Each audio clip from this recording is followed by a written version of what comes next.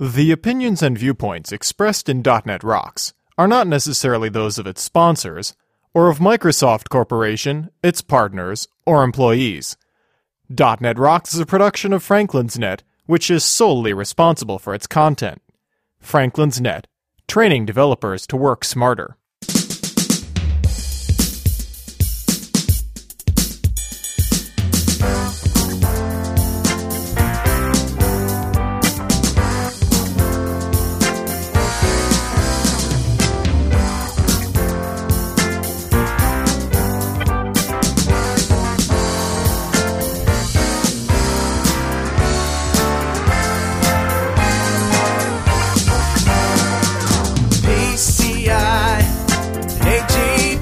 Hey Rockheads, put out the dog, grab your earbuds, and listen up. It's time for another stellar episode of .NET Rocks, the internet audio talk show for .NET developers with Carl Franklin and Richard Campbell. This is Lawrence Ryan announcing show number 583 with guest Jay Schmelzer, recorded live Monday, August 9th, 2010. .NET Rocks is brought to you by Franklin's Net, training developers to work smarter. And now offering SharePoint 2007 video training with Sahil Malik on DVD, DNR-TV style. Order your copy now at www.franklins.net.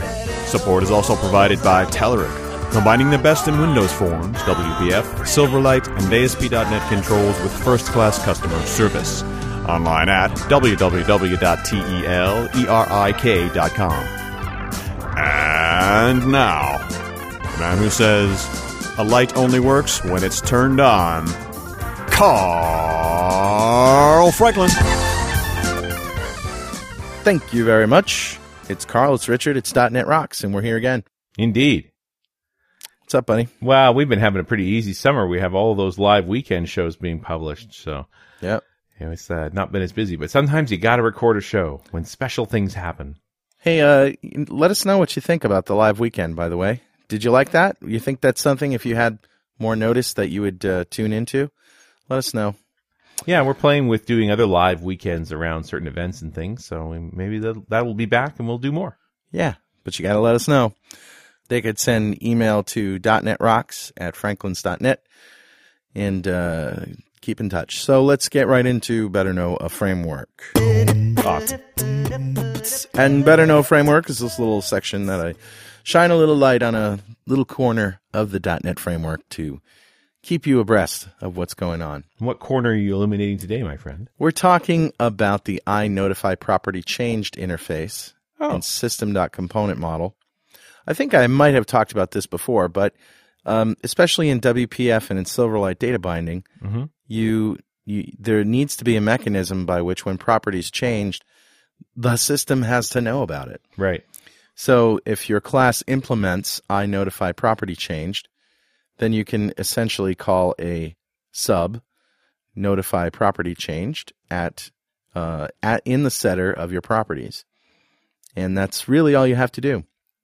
And then you have essentially a class that can be used in data binding. Used to notify clients, typically binding clients that a property value has changed. Right. So in other words, when the user types something new into a control, you know that notification. Property change, boom, bada bing. Or by contrast, it depends on whether you're doing one-way or two-way binding. But if your object changes from some other programmatic source and there's a representation of that in the UI, boom, it will update in the UI as well. And that's how it works. Who's talking to us, Richard? I have an email here from Mark Hall. And it says, first let me say that I am very thankful for your show. I spend around 3 hours every day in my car going to and from work, and the banter between you two and your guests makes a very lonely situation bearable. Aw, that's great. Over the years, I've collected many shows that I listen to over and over again and find your great insight and inspiration every time. Unfortunately, I made a mistake the other day and destroyed my iTunes instance, which forced me to resubscribe to many of the podcast feeds I need to survive. This led to the realization that I could go back and listen to all your old shows from the archives. 2002, here we come. Dude, 600 shows, man. What are you doing? Some of those were a little wacky. Yeah. I'm just saying. Yeah. Oh, 50 to 100. Yeah, 50 to 100 were... It's kind of like the college years you'd rather forget about. You know? Except you recorded them. For a second, I thought that you had gone back and made an edit to your show when everyone started talking about Web Matrix. I must have been asleep back in 2002 when this was announced, but now in 2010, I can't seem to get away from it. Besides the name, they both have something in common, grumblings from the developer community. Basic sentiment is, why should Microsoft waste such precious and limited resources on some toy tool when they have bigger fish to fry with their current suite of products? So what are your thoughts on Web Matrix past, present, and future? And that's from Mark Hall in Houston, Texas. Mark, thanks for a great email. I will send you out a mug right away. And if you've got questions and concerns, send us an email, .netrocks@franklins.net. Now, first of all, Mark, I think that you're jumping the gun here on calling it a toy tool. Yeah. Yeah. Well, we published that show last week. It's with Scott Hanselman talking about Web Matrix. Mm-hmm. The other thing is, and I think we talked about this on that show as well, that the Web Matrix product from way back when is very different from the one they just released. They're very different. Two don't have much to do with each other at all. They just almost reused a name, and at least they're both webbish anyway. And if you thought you were confused now, just wait, because this show is going to mess it up even more. That's right. And just when you think you got it all figured out, along comes Jay Schmelzer to rock your world. There you go. Jay is the group program manager on the Visual Studio team at Microsoft. Jay and his team are responsible for the Visual Studio design time tools and runtime components used to build applications that leverage Microsoft Office client and server products. Many of the Visual Studio features vital to end-to-end application development experience, including data design time, building and consuming WCF services and deployment, as well as the application programmability and extensibility available in Visual Studio tools for applications. Still the longest sentence I've ever read on the show. Prior to joining Microsoft, Jay was a partner with a leading consulting firm and specialized in the design and development of enterprise applications. Jay has authored several articles and books on application development and is a frequent speaker at conferences all over the world. Jay Schmelzer, welcome back. Thanks, guys. It is a really long sentence, isn't it? It really is, yeah. At least it's full of commas, so I do have a chance to breathe, but yeah, good. So you're here to rock the world. Apparently so. Yeah. He always rocks the world. Yeah, and the last time we spoke, Rocky was beating you up in Chicago, I think. He was beating me up about a lot of stuff, I think, wasn't he? Yeah, we had to pull out the first aid kit. There you go. Yeah. It was fun. But it was all fun. Good fun. Yeah. When we were talking about Studio 2010, that was all good. But you've been up to other stuff for quite a while. Some of us have been privy to this little project of yours. Right. Yeah, we've been working on some stuff. It's pretty amazing that we were able to keep it that quiet for that long. Indeed. Good couple years, right? Well, the title of the show says it all. Jay Schmelzer talks about LightSwitch. So tell us, turn on the light. What is it? Well, so, Visual Studio LightSwitch is, put it really simply, what we believe is the simplest development experience for building business applications that target either the desktop or the cloud. So, nice. Really focusing in on those folks building data-centric, business applications, probably, consumed mainly by employees of an organization. Think that departmental app that everybody has to use a couple times a year, a couple times a month, up to, real core systems for small and medium companies was really what we're targeting with the LightSwitch product. So the focus is really ease of development and in a short learning curve. Is that right? Yeah. You think about a business application, and when I used to write them before coming to Microsoft and the stuff people do today, there's just a lot of boilerplate code, right? A lot of people might call it plumbing code, the kind of stuff to get in and out of a database, put it on the screen, do some basic validation of it, all those kinds of things that you just write over and over and over again. It's the same stuff. But you also tend to have to figure out which platform or which technology stack did you want to build it on, right? Which of the 5 data access technologies we have you want to use to talk to your database? What presentation stack do you want to use? How are you going to communicate between a client and a business component? All that kind of stuff that you've got to figure out, and then you got to write some boilerplate code. With LightSwitch, we just took that upon ourselves and said, look, there's some well-known patterns and practices for doing this. We'll just implement that stuff for you. You spend your time as a developer focused on the custom logic that really is the value of the app you're building. Well, it sounds wonderful. Well, thank you. Yeah. So you've rewritten Access. I knew that was going to come. Right, Richard, I knew you would throw the A word out there, man. We might as well get it on the table right away. Right. So we've never seen this before. We've of course heard with new technologies that come out that this is easy. I know that you guys have really been what you guys have been working on, and it's phenomenal. But put our little minds to rest. What is the typical experience like when you walk up to LightSwitch? Well, so I mean, I think the LightSwitch experience is really targeted at someone that is comfortable using a development tool. You're gonna write code when you build a LightSwitch application. That's just the way it is. So not non-developers. I think of it as somebody that is going to be comfortable writing some code, right? Whether you call yourself a developer or not, It's really more you're comfortable writing some code. My job is to make that code as straightforward and easy as possible, and as little as possible, right? I don't want you to have to write code for common tasks, things that we should have been able to think about, but you are going to write code in a LightSwitch application. There's no doubt about that. It's a Visual Studio based product experience, right? So you're going to have a LightSwitch will come out as a version of Visual Studio. There'll be the Visual Studio LightSwitch SKU that you could go buy, or if you're a Visual Studio Professional, Premium, or Ultimate customer, you'll be able to add this into that experience as well. So you get all the richness and the power of Visual Studio. Underneath you have the power of the platform that we are building upon. So we build upon the .NET framework. We build upon Silverlight for these applications, so that those capabilities are there for you to get at as a LightSwitch developer as well. But again, we're just trying to focus you really in on the task at hand and that custom logic you're looking for. If you look at a tool like Access, that is definitely geared more for the information worker kind of person, someone who's creating a simple tracking app. Someone's going to, a couple tables. They're not going to have to write code. They don't want to write code. They just need to track some things. Access is a great tool for that and continues to be a great tool for that.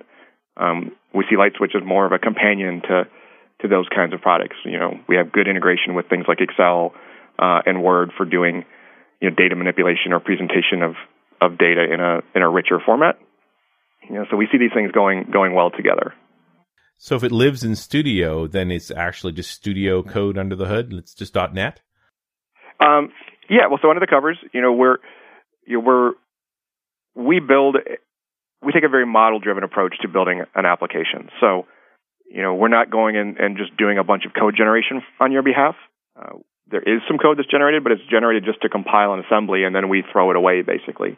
So, you work with the LightSwitch designers to create this model that defines your application. LightSwitch will then go and compile that into a set of assemblies for you. Then, of course, your own, user-authored or developer-authored code will sit in .vb or .cs files and be compiled in those applications as well. But that's really the only code that exists is what you wrote. A designer to model your application? Kind of wild concept, isn't it? Yeah, tell us what that experience is like. Let's get into a little detail. Sure. So these applications are all data-centric, right? Their data is the key. So when you start LightSwitch and you create a new project, the only question that we're going to ask you is what programming language do you think you're going to want to use? Right? Are you going to want to use Visual Basic or C#? And that's the only question you're asked up front. We'll spin up the project environment, and the first designer or the first experience you'll see is really going to be start pointing you at getting some data defined that you want to use in the application, and whether that's defining new data structures, new tables, or consuming existing data that's already in your environment somewhere, be that in a database, something like a SharePoint list, or we also support custom or hand-authored WCF RIA services as a source of data for your application. Now, is that part of it going to look like the entity data, the entity model designer? No, it's actually quite simplified. We really just get in and you define the basic structures. So let's say you're going to do something for a doctor's office. You would define a patient as a thing you want to work with. You'd give us the attributes of a patient, their name, address, those kinds of things, phone numbers, and so forth. Specify the data type for each individual column, and that's one of the places where we provide some additional value in LightSwitch is creating a set of we give you an extensible set of what we call business types. So if you think about a typical application, let's talk about the patient. The patient's going to have a phone number. In the database, you're going to store that as a string, right? Some kind of character value. Well, if we know that it's a phone number, we can do interesting things with it. In the presentation tier, we can display it with some nice formatting, with the area code or the country code and those kinds of things. We can do validation logic on it to know that, hey, it needs to be numbers, it needs to be certain lengths. All that kind of stuff we can just add on top as part of a validation for this. Nice. Email address is the same thing, right? We can, that's going to be stored as a string, but we can put rules on it and say, oh, well, this is the valid format of an email address. Here's a default. You can specify maybe a default domain for email addresses. So everybody doesn't have to type at Microsoft.com after the email address. They can just type the beginning of the alias and we'll default that in. All those kinds of things we can do in these business types. Does that make sense? Sure. So you go through and you'll define those data structures, and then when you're happy with that, you'll add what we call a screen, a piece of UI, so that the user is actually going to have something to interact with when they run the application. This is also a place where we kind of followed these patterns. We looked at a lot of these business apps and realized that there were a set of UI patterns that people implement over and over and over again in one of these apps. Right? You might have a grid or a grid that's set up in a certain way where you're going to go try to find some data, and then you're going to select it and open it in a more details-oriented screen where you can work with it.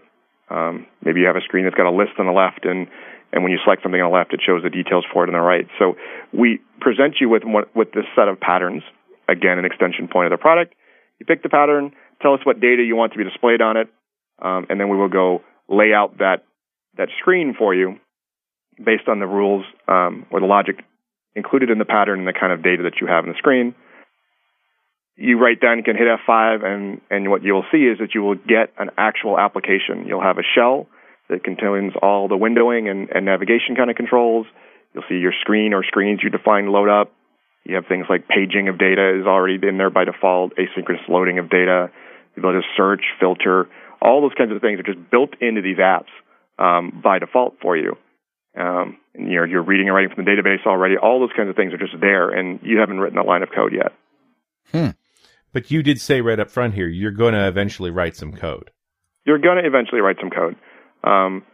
You're going to decide that whether it's, hey, I've got the ability to store a home phone number and a cell phone number and a work phone number, and they're all optional, but I need to have at least one, right? Right.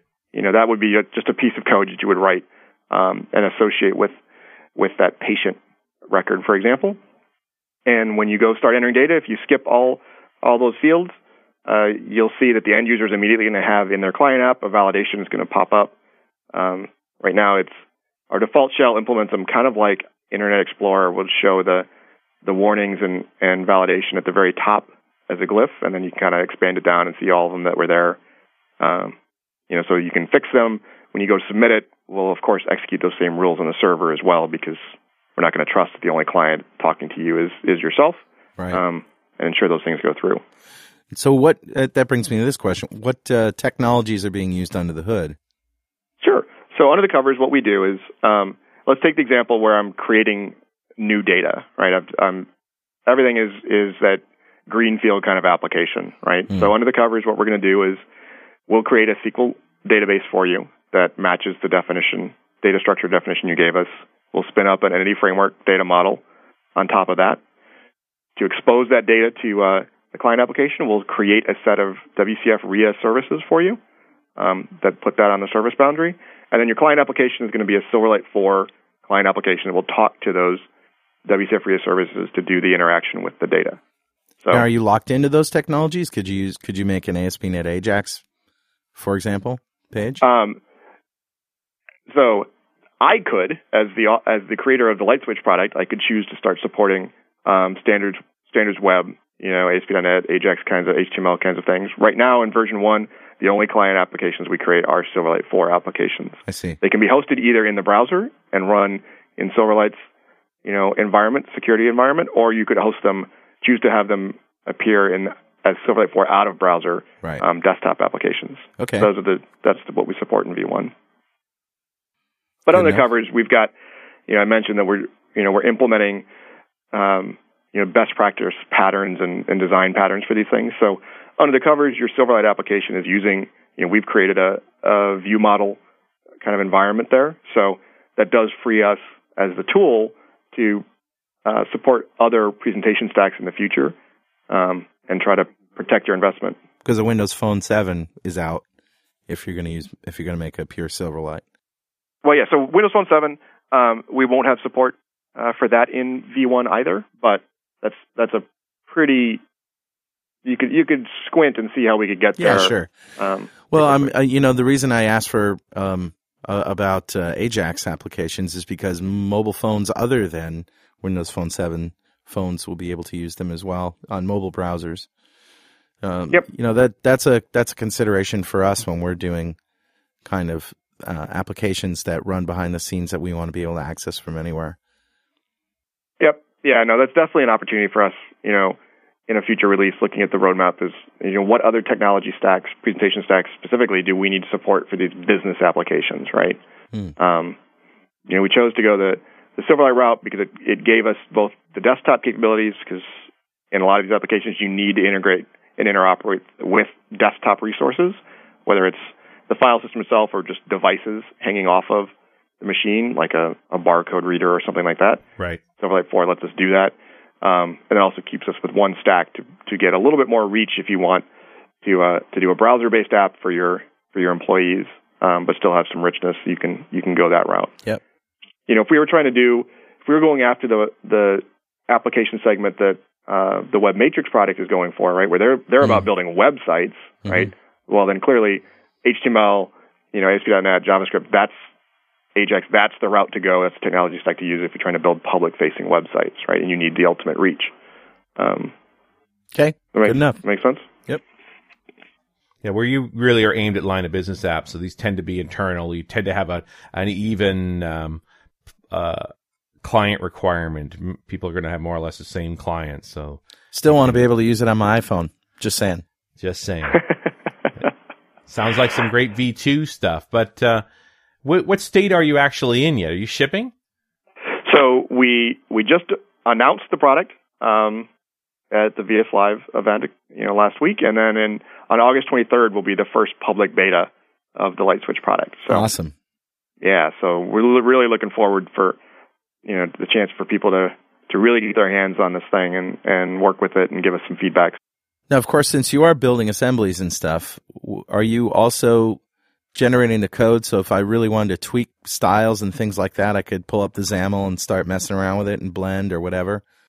So you won't be able to go and open up the XAML for the screens that we create and things like that. For two reasons. One, we're really not actually creating XAML because we're compiling it. We're just compiling it directly as code and executing it. Now, yes, you could hunt around on disk and find the code that we've generated, but you're not going to want to touch it because we are going to go regenerate it again next time. Got it. So that's where we depart from the sort of traditional Visual Studio approach, where we have this designer generated file. We try to put all these markings around it, saying, "Hey, it's designer generated. Don't touch it," which we all know after many years actually does the opposite effect. People go immediately looking at it and touching it. So, what was your reasoning behind locking it down like that? Well, a lot of it is, because we're taking this model-centric approach, that's just, we have the model. The model is an implementation detail for us right now. We're not, publishing this as the application model for Microsoft apps. There's some other groups across the company that have been looking at defining those things, and when they get them to a point that they're happy with it, we want the opportunity to move a LightSwitch application to that model, right? In which case, then it's much more open. The person that we're targeting here, they're not interested in those details. They're not interested in the way their app looks? They're interested in the way their app looks, but they're much more interested in the time to solution that they get. And so what we find is that this customer, a phrase comes up a lot, which is this idea that the app is good enough, right? It's good enough to get what they need because it was about solving that business problem immediately. So they don't want to go in and have to learn all the technology aspects that they would need to go tweak the XAML, for example. They'd rather just use the templated style approach and the hints that you can give the template for property setting and so forth. And you can build your own templates, right?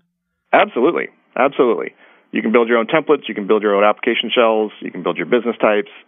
You can build data source providers. You can build all of those things in environments like Visual Studio Professional, Premiere Ultimate, or Blend for the UI kinds of things, and plug those into the LightSwitch experience.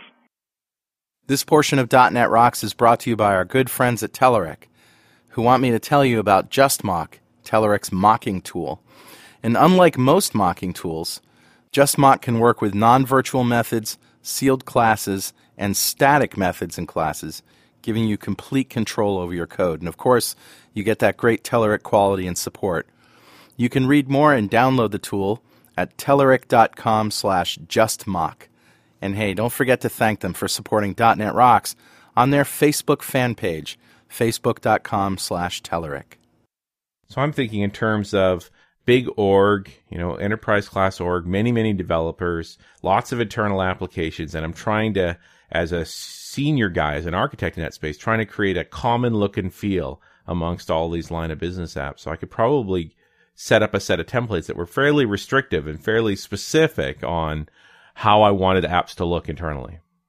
Absolutely. And we're actually, there are a number of large organizations that we've already been having conversations with that are thinking about exactly that, where they've got central IT that is more than booked up with the big enterprise scale mission critical apps and has multi-year backlogs of requests coming from the business units that they just can't get to. And so those groups are looking at LightSwitch as a potential way to help the businesses create the applications they need to on their own in a moderate, in a reasonable way, but do so in a platform that the central IT group can actually support, because a percentage of those apps will eventually end up in the central IT group's hands because they became, a mission critical app. Right. So knowing that it's built on, a platform that central IT understands, supports, makes them feel a lot better than when they just go off and find the cheapest consultant that they can to go spin the app up for them. Yeah. But by that same token, central IT is going to have to become somewhat LightSwitch fluent to maintain and own those apps. Yeah, I think what we're seeing is we're seeing a couple different approaches. Some are thinking about it just from a pure infrastructure standpoint. So they're looking at standing up a set of servers that support LightSwitch applications running on them. So just, a set of IIS servers with .NET Framework on them, maybe some SQL machines, right, to support the databases. And they'll support folks deploying applications to that environment. Advantage for central IT is, hey, at least we know what apps are being built because they're run on our infrastructure, and we can make sure that they're being backed up and appropriately and managed appropriately, right? Well, and they're working against SQL Server, like they're doing all the things you expect. Exactly. It's not a server, using air quotes, not a server that happens to be sitting underneath a secretary's desk that accidentally gets kicked every once in a while, right? Well, and I'm thinking, this was one of the things that InfoPath was supposed to do, right? In the Office suite there was really a forms builder that had a way to store data and so forth, but I don't know that it ever really was successful that way. Like, you seem to have come at that same problem in a different direction. Yeah, I mean, we definitely came at it from, we're the developer division, right? So we came at it with an application developer mindset, right? As opposed to an IW mindset. And then thinking about, leveraging what we understand from our IT partners, right, that are supporting the apps that our developers are building. How can we kind of bring those two things together? I'm still feeling for your audience. The guy who's currently building stuff in Access should be switching to this? I think it's too late for the guy that's currently building stuff in Access, don't you? If they're currently building stuff in Access, that was a joke. It's still out there. Come on, guys. 2010 shipped a new version. Come on. The way I look at it is, I think there's a set of folks that are building applications in Access, and they're being extremely successful doing that, and they should keep doing that, right? I don't want them to, if Access is meeting their needs, absolutely, they should stay there, right? What we're thinking about is there are definitely going to be a set of folks that are probably pushing the boundaries of Access today, right? They're butting their head against the ceiling and denting some ceiling tiles every once in a while to try to make it go a little bit further than it could. I would think that something like LightSwitch is going to be appealing to them. It's going to come in, it's more geared at the high end of where they're at today and then going further, right? Taking it beyond those capabilities. So. It also seems to me that some junior developers that have tried to get Silverlight going and scratching their head and maybe got frustrated with their first go around, they might be wanting to use this as well.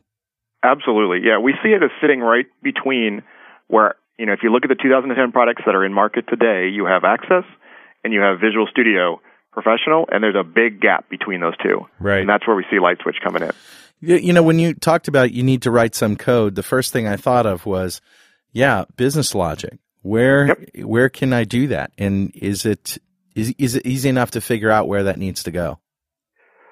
Well, we'll find out on the 23rd if we actually made it as easy as we think we did. But what we've optimized around is we think about it as there's three types of code you're going to write when you're building a LightSwitch application. You'll write what we think of as screen code, so things that you're going to use to maybe programmatically take the user from screen 1 to screen 2, or something like that you want to go, or maybe to interact with one of these barcode readers, something like that. So that screen code is going to be written as just straight Silverlight 4 code, right? So you're going to be restricted to, we'll generate a Silverlight 4 assembly for you.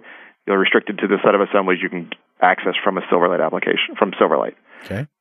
There's code that you'll write that interacts with the data, right? So you want to validate some things before being updated, or you want to, check the inventory is available or decrement inventory before you commit an order, those kinds of things.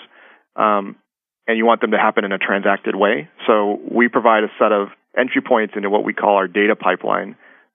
You imagine what you're going to see is a set of things that feel like events, like an inserted, updated kind of event model, where you can get in and interact with the data before it's going in, after it's gone in, when it's coming out. Like in a query, you can get, you can see the data before it gets sent across and manipulate it there if you want to as well.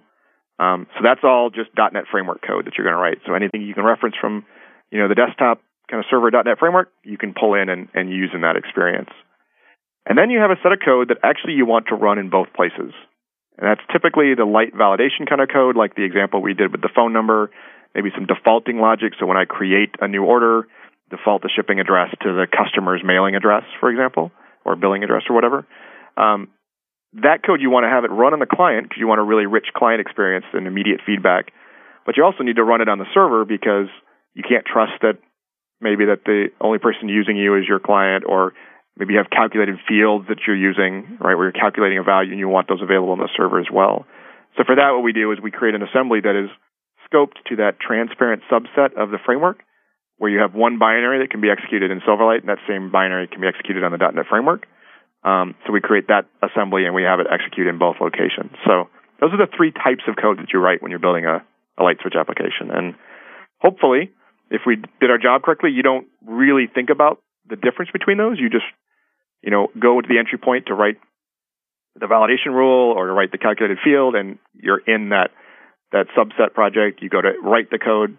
The entry point allows you to get into the pipeline, and you write that kind of code. And the only difference you see is the scope of references that have been pulled in or that you can pull in. Well, I'm thinking of some code that's sort of dependent on existing data.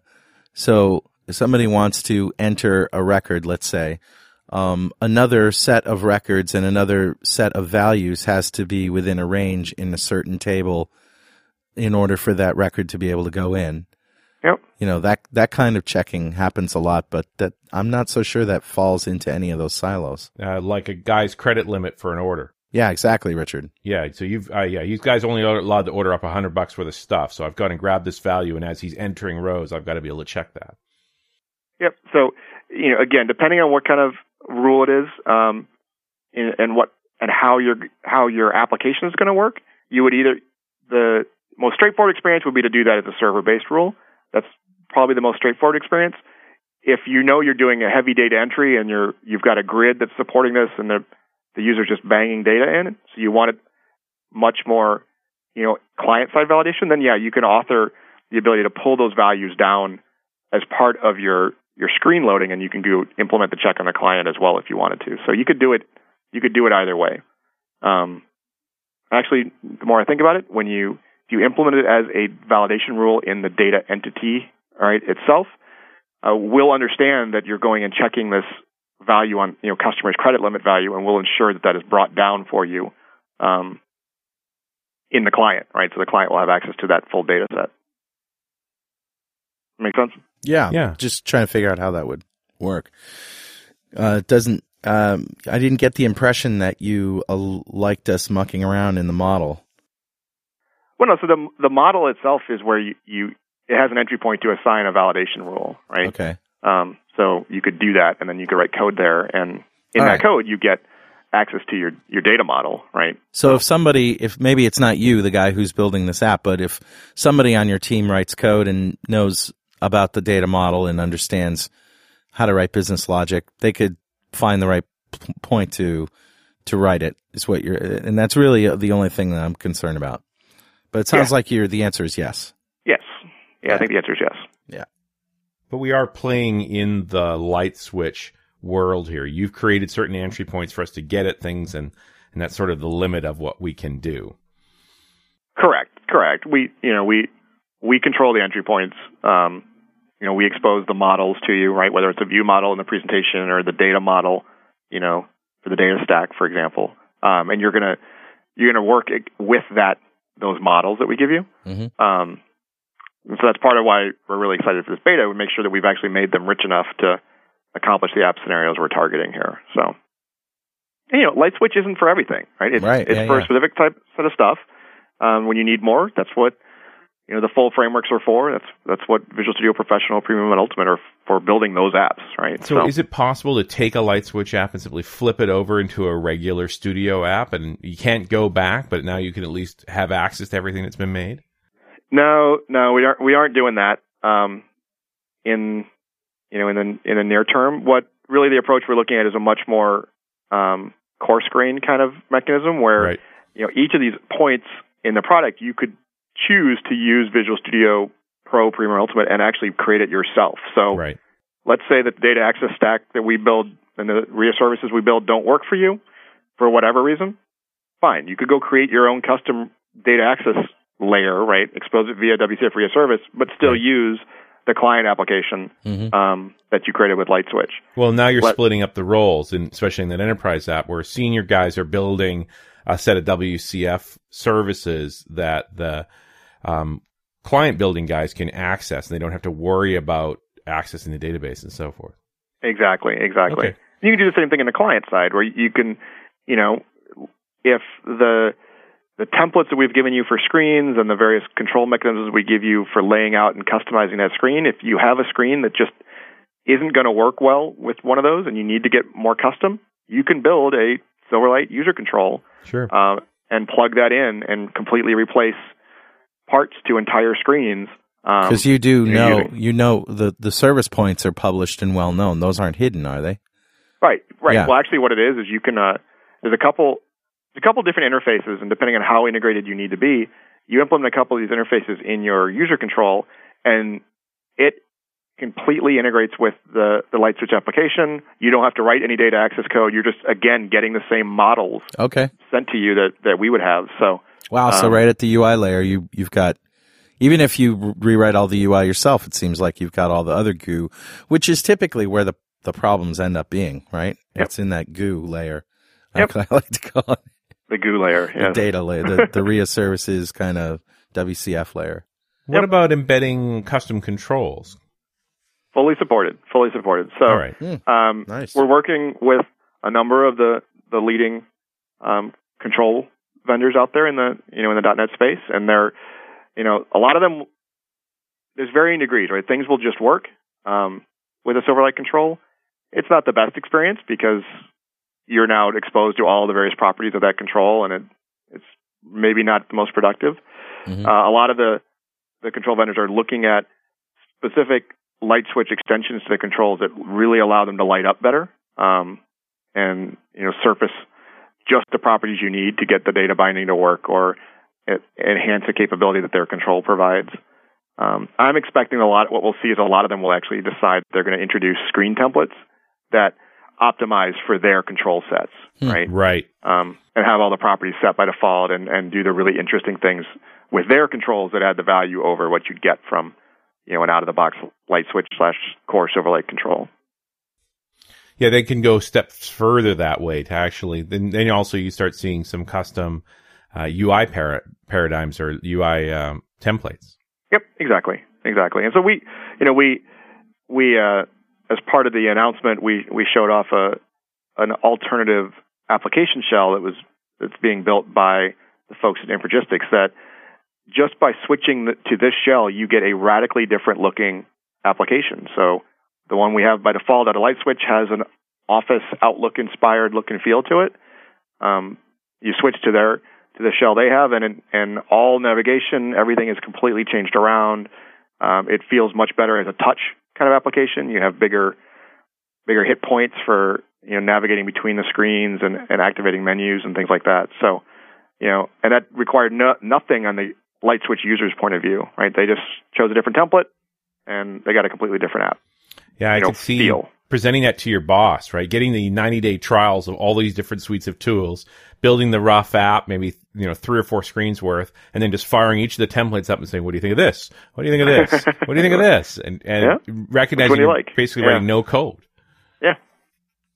Oh, nice. So. Well, you know what it reminds me of, Carl? VB at the beginning. Yeah, VB1. Yeah, VB1, even VB1 to VB3, where, we were generally teased by the development community because it wasn't a real product per se, but we were being teased all the way to the bank because we built apps so much faster than anybody else. That's right. Yeah. And, yes. What more can you say about that? Well, I like this idea of I flip a switch and now it's a web app. Yeah. And is that really what LightSwitch is all about? It's just sort of like the experience of turning on a light. It's simple, and it was off before, and now it's on. You didn't have an app, and now you have an app? Yeah, I mean, that really is the idea, is it trying to make it just as simple as turning on a light, right? I mean, you don't have to think about, how many people, there are people, but how many of us are really interested in exactly what happened, right, from the time I activated the switch to actually light came out? Sure, I'm interested. That cool, but I just want it to be brighter, right? Yeah. What about OData? What about OData? Yeah, can you consume OData with LightSwitch? So we don't in V1. There's a little asterisk next to that statement. When we talk to SharePoint lists, at runtime in the application we use OData as the protocol for accessing that. Oh, interesting. But we don't support it as a first class data source. But I bet if I squinted my eyes just right. Yeah, when you're developing with RIA services, there's a checkbox that says publish this as an OData service. Yep. How easy? That would be very easy to do, wouldn't it?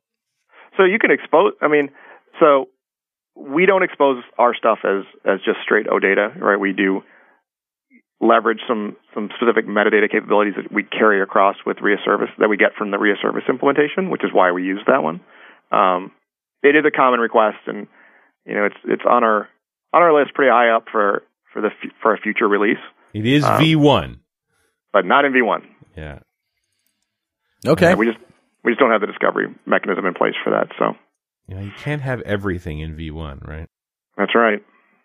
How long have you guys been working on this? Oh, I'd say the majority, the main team has been going on it for about 2 years. Wow. And how many people on that team? About? It's a few. A few as in little, or a few as in many? It's a pretty good. It's all relative. Pretty good chunk. Yeah. So a lot of brain power behind this. Quite a bit of brain power behind it. I think we've pushed a number of the framework stacks themselves and the runtimes in good directions for business developers as part of this as well. That's a little bit of what took some of the time was we needed to help get the Silverlight stack where we needed it, or the RIA stack where we needed. One of the things we haven't talked about a lot because it's not going to be in the first beta, but when LightSwitch V1 ships, in addition to building these applications to be deployed to your in-house environments, we'll also be able to deploy an app directly to Windows and SQL Azure as well. So nice. Your database will go directly to SQL Azure, and your application tier will go into a Windows Azure role. Wow, very cool. That's very powerful, just because people don't want to run the infrastructure. Exactly. And you were saying that you've been building this for the last 2 years, so you sort of developed this as Silverlight 4 was coming in, and as RIA Services was being built. So I bet, as you said, and you glossed over this, but I want to make a major point of this, that I'm sure what you guys were working on was really giving those teams the feedback that they wanted in terms of real-world teams that are using it. Nice feedback cycle. Definitely. Yeah, I mean, there's quite a few capabilities that came into, both of those technologies that were directly, requests from us as the business application development team, right? That so we need these capabilities if you really want people to build business apps on this stuff. That's right? great.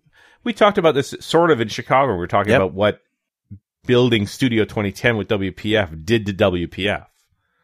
Yep. That you're stressing the infrastructure in a good way that ultimately makes it a better infrastructure. Yep, exactly. So it's a goodness for everybody, I think. Absolutely. And so getting this is just suddenly becomes the launching platform for someone wanting getting onto Azure. We definitely see it as a great way for people to get this class of application up and running and then deployed into the Azure environment. Absolutely. So I keep sticking my IT hat on because we were talking about Access earlier on, and from an IT perspective, Access became a virus. Yeah. Right? That people built these little apps and threw them around the company, and they were not controlled, and they had critical data in them, and one day they blew up, and it was the IT guy's fault about it, and he never even knew about the app. Yeah. And with LightSwitch, at least because you're relying on a SQL database, well, odds are you're not going to get access to that without talking to me, the IT guy, first. Right? Right. Yep. So immediately there's visibility at that level for here's a way to do that. And ultimately I might end up setting up a server for lots of folks to build LightSwitch apps, but I know the data lives there and I know I can back it up and life is good. What is the deployment experience overall with LightSwitch like? Is there are roles that run on servers, right? Well, yeah. So what we do is we support 3 deployment topologies.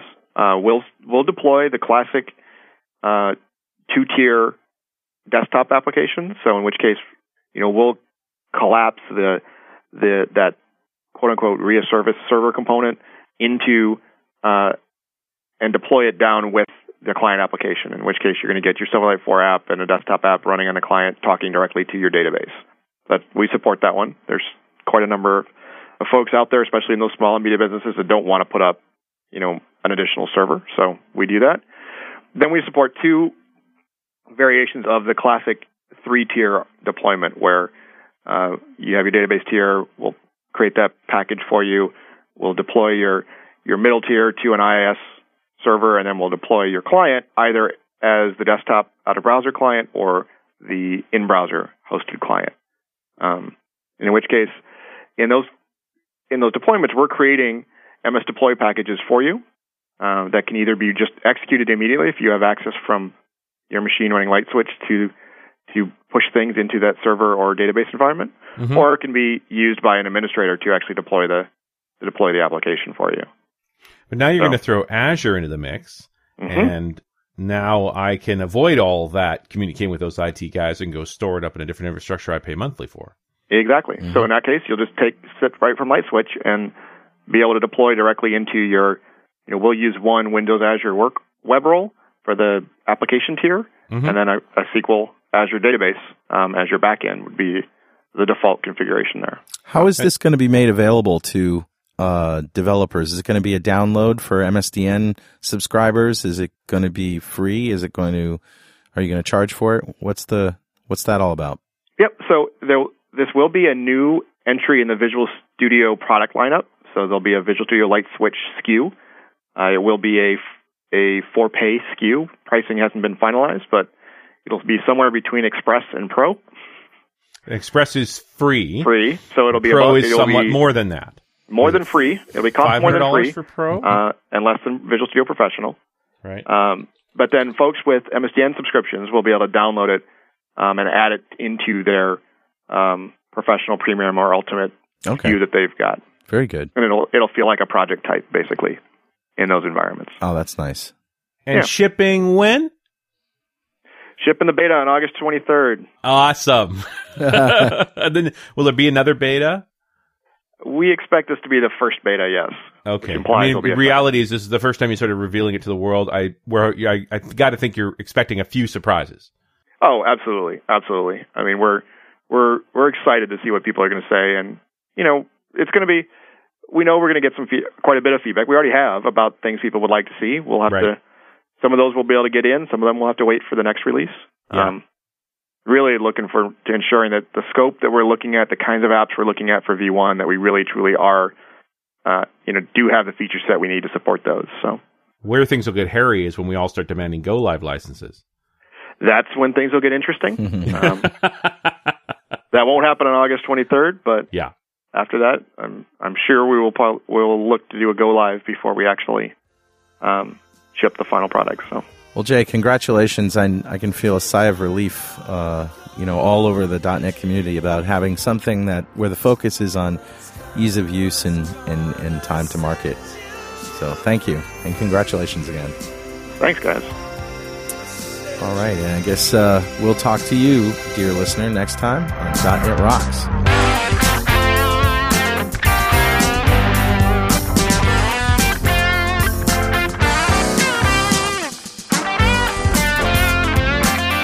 .NET Rocks is recorded and produced by PWOP Productions, providing professional audio mastering, video, post-production, and podcasting services. Online at www.pwop.com. .NET Rocks is a production of Franklin's Net, training developers to work smarter and offering custom on-site classes in Microsoft development technology with expert developers.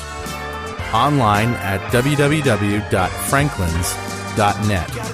For more .NET Rocks episodes and to subscribe to the podcast feeds, go to our website at www.dotnetrocks.com. Got transmitter banned by the FCC.